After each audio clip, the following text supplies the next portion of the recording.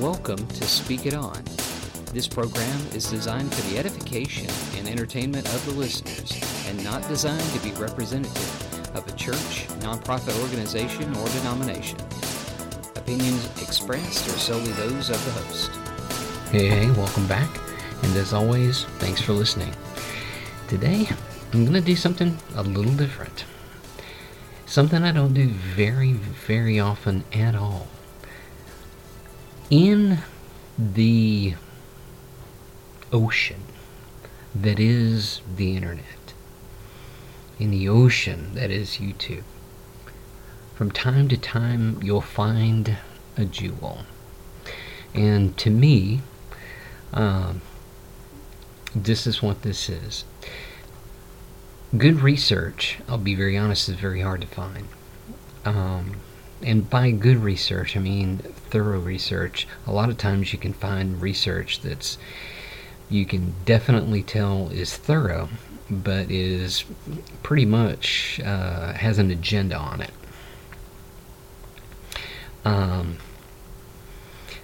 I'm going to recommend a website and a YouTube podcast called Ready to Harvest. The name of the presenter is Joshua Lindsay, and from what I can tell, he's pretty gifted in what he does. Now, I've mentioned before, I have, I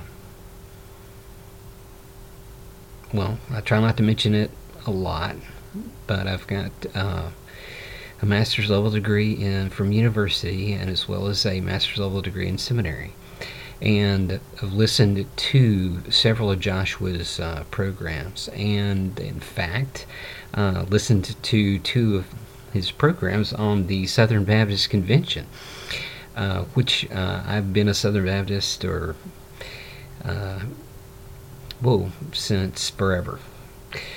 And I'll have to say that based on my information and experience in that particular denomination, the information that he had was very good. Now, what is Ready to Harvest? What do they do?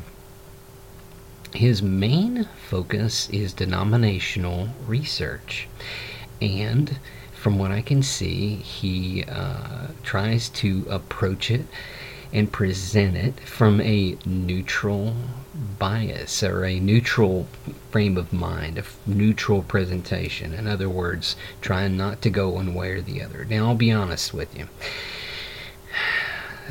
It's very difficult when you're human to not do that completely every time. And I am very sure that at some given points, some people in the denominations that he covers are probably going to call foul and say, well, that's not my experience, and so forth. And also, I think that at times, oddly enough, he mentioned that he'd gotten a little hate from not taking a side. He wants somebody to, he wants to take a side. Well, some of the information that he pulls from, I've mentioned before, the Pew Research Center, as well as the ARDA. I don't think I've mentioned them before, but I have mentioned Barna, and I have mentioned Gallup polls and so forth.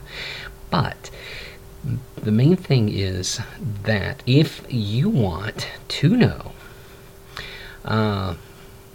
hey, I wonder what this particular denomination thinks, or what's the real difference between Catholics and say Orthodox. He gets in there, and he runs that jazz down. If you're interested to know how people view Calvinism, he gets in there. The thing I am going to say is that wow, he goes fast. If you're taking notes, God love you, because he goes quick.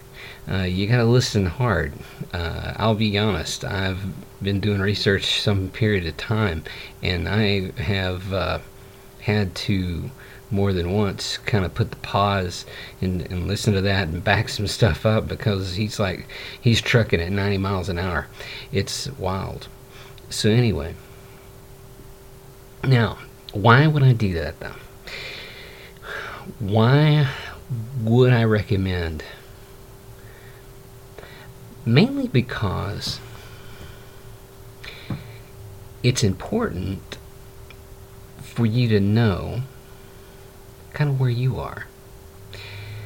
None of your, and a lot of times you can do that by looking at the church you're going to or not going to. Sometimes you can find out a little bit about yourself by looking at where your parents went to church. See, my mom was missionary Baptist, and my dad was Methodist, actually. Well, if you don't know anything about those groups and what they historically believed, then you may be missing some things, because faith definitely changes us, and it should. In fact, faith in Jesus is supposed to change us entirely into a totally new creature. Now, here's the thing. Once you get saved, then you have to find an expression of that faith. And what do most people do? They'll go to their parents' place. If they're already going there. Sometimes they're already going to that church.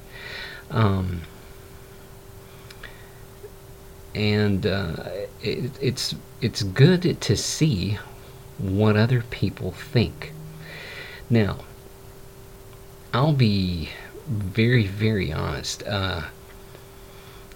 Getting into denomination basically is taking a deep dive into theology. You're jumping right in that volcano head first, because there is terminology. Basically, you're going into the world of church, of churchianity.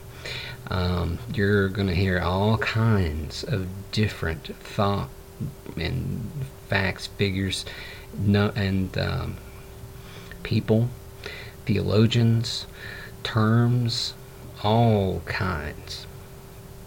And what's fascinating is it's not necessarily a bad thing, but it can get deep fast. So the reason that I like his presentation, the Ready to Harvest presentation, is because, number one, it's focused. You don't have any qualms or any guess of, you don't have to guess where or what you're looking at when you see it. Personally, I think someone at Regents University needs to grab that guy and give him an all expense paid PhD program in Christian communication, because now, that may sound, oh wow, you're kind of patting the guy on the back. Are you taking money from him or something? I'm really not. He doesn't know me from Adam. He absolutely doesn't know me at all. But here's the thing. I really, really feel like that what he's trying to do is educate, and educate as cleanly as possible without throwing his own twist on the information. I would say that's why I say, hey, this guy needs to at least walk through the journalism department at Regents University or somewhere like that, because he's that good. He's that good. But anyway, So it sounds like, oh, well, gee, what's the guy related to you or something? No, no, no, no, no, no. It's refreshing, okay? It's absolutely refreshing to see someone, number one, dedicated to the information, dedicated to giving it to you as quick as correctly as he can, and doing it in such a concise way, and also trying to do it as non-biased as possible. Now, are there other places in the internet? Yes, but depending on where you go in the internet, it can be a lake or a swamp. And more often than not, people end up being swamped. I know several people who have been who had kind of a personal revival in themselves, okay? And they really wanted to know more. And when that happens, the first thing you do is, you start looking around. Back in the day, you looked in the bookstore. Now you can just look on the internet, and you look at things where information is coming from. The thing that's hard to tell, though, is somebody might put a twist on it, and you may not know that. Even in research, that can happen. Now, why, again, do research? I think that anything that can help you kind of find out where you're at, help you find your core, help you find something that connects with you.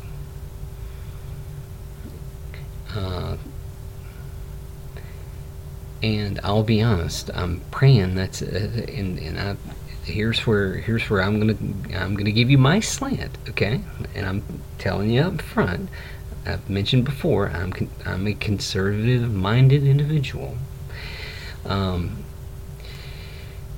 believe that Jesus is real, and I experience him every day in my life, and would definitely love for that to happen to as many people on this planet as possible, especially in a long-term way where they can see him on the other side, or be here when he comes back and join him.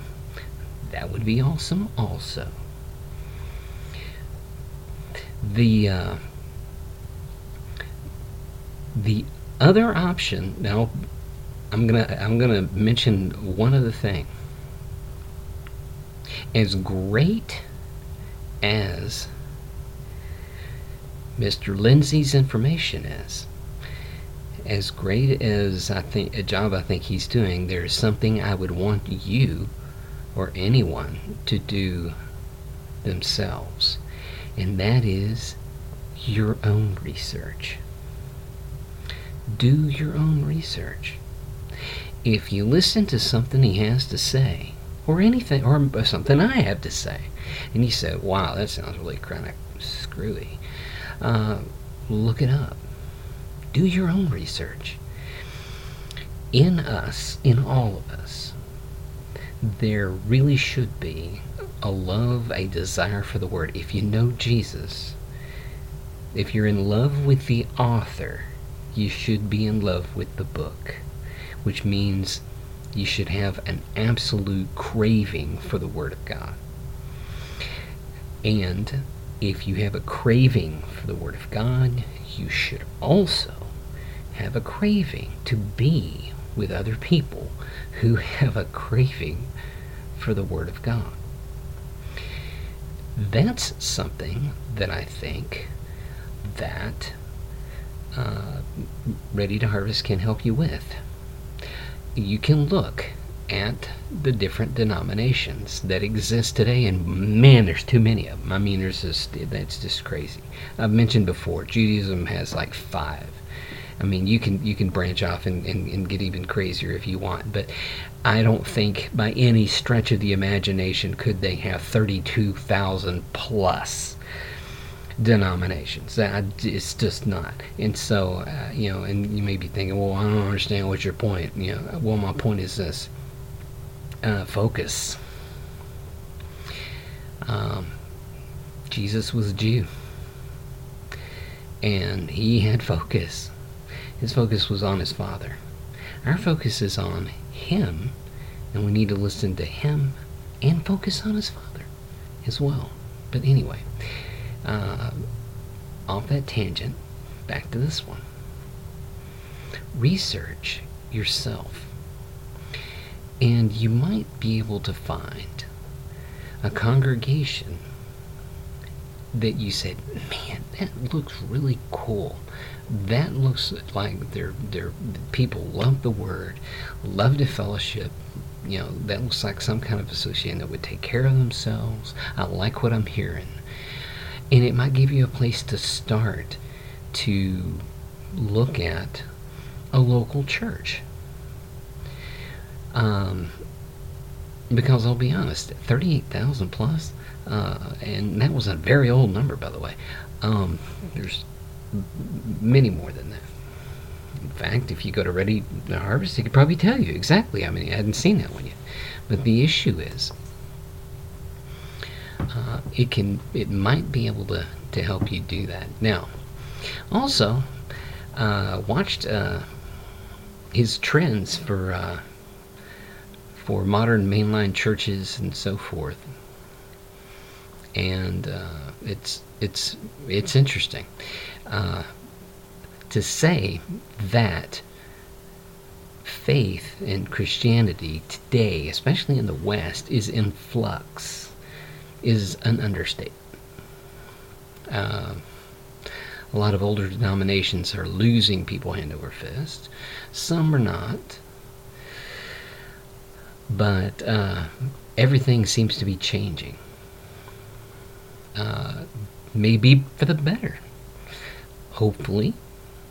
But here's what I'm going to say, though, is that we all still need to be doing our own research and looking stuff up. Someone once asked me if, how do you know something is really, really, on the level, biblically? How do you know? How do you know if such and such is a cult, or this is a cult, or that's a cult? How do you know this? Well, instead of looking at every possible variation that is cult-like, the thing to do is to know the original so well, know Jesus so well, know his word so well, that anything else that doesn't look like the authentic thing, is wrong. Now, of course, right now there's probably people going, oh yeah, but how do you figure out what's authentic? How do you figure that? Well, okay, I get it. I'll tell you what. Why don't you start with the Bible and get a literal translation. Start there and then work your way through, and then go from there. Now, honestly, a lot of churchy language sometimes comes up in the Bible, but that's the place to start. If you wonder, okay, well, I'm going to do it. Well, where do you recommend starting? Well, you can start at the beginning, or you can start at the Gospel of John, or you can find out your own path and start. But the thing is, you can find out your own book to start with, the Psalms possibly. The main thing is what? To start. So, once again, Mr. Lindsay doesn't know who I am. I'm just another voice in the wind. But I do appreciate good research, and I believe he's doing it. And I do hope that God continues to bless that. He is going to continue to get heat, and I hope he never gives up. So, with that in mind, I want to encourage you to continue to research yourselves and keep on keeping on. Thank you for listening to this edition of Speak It On. And as always, don't be afraid to speak the word in boldness and truth. And may God bless all of your efforts.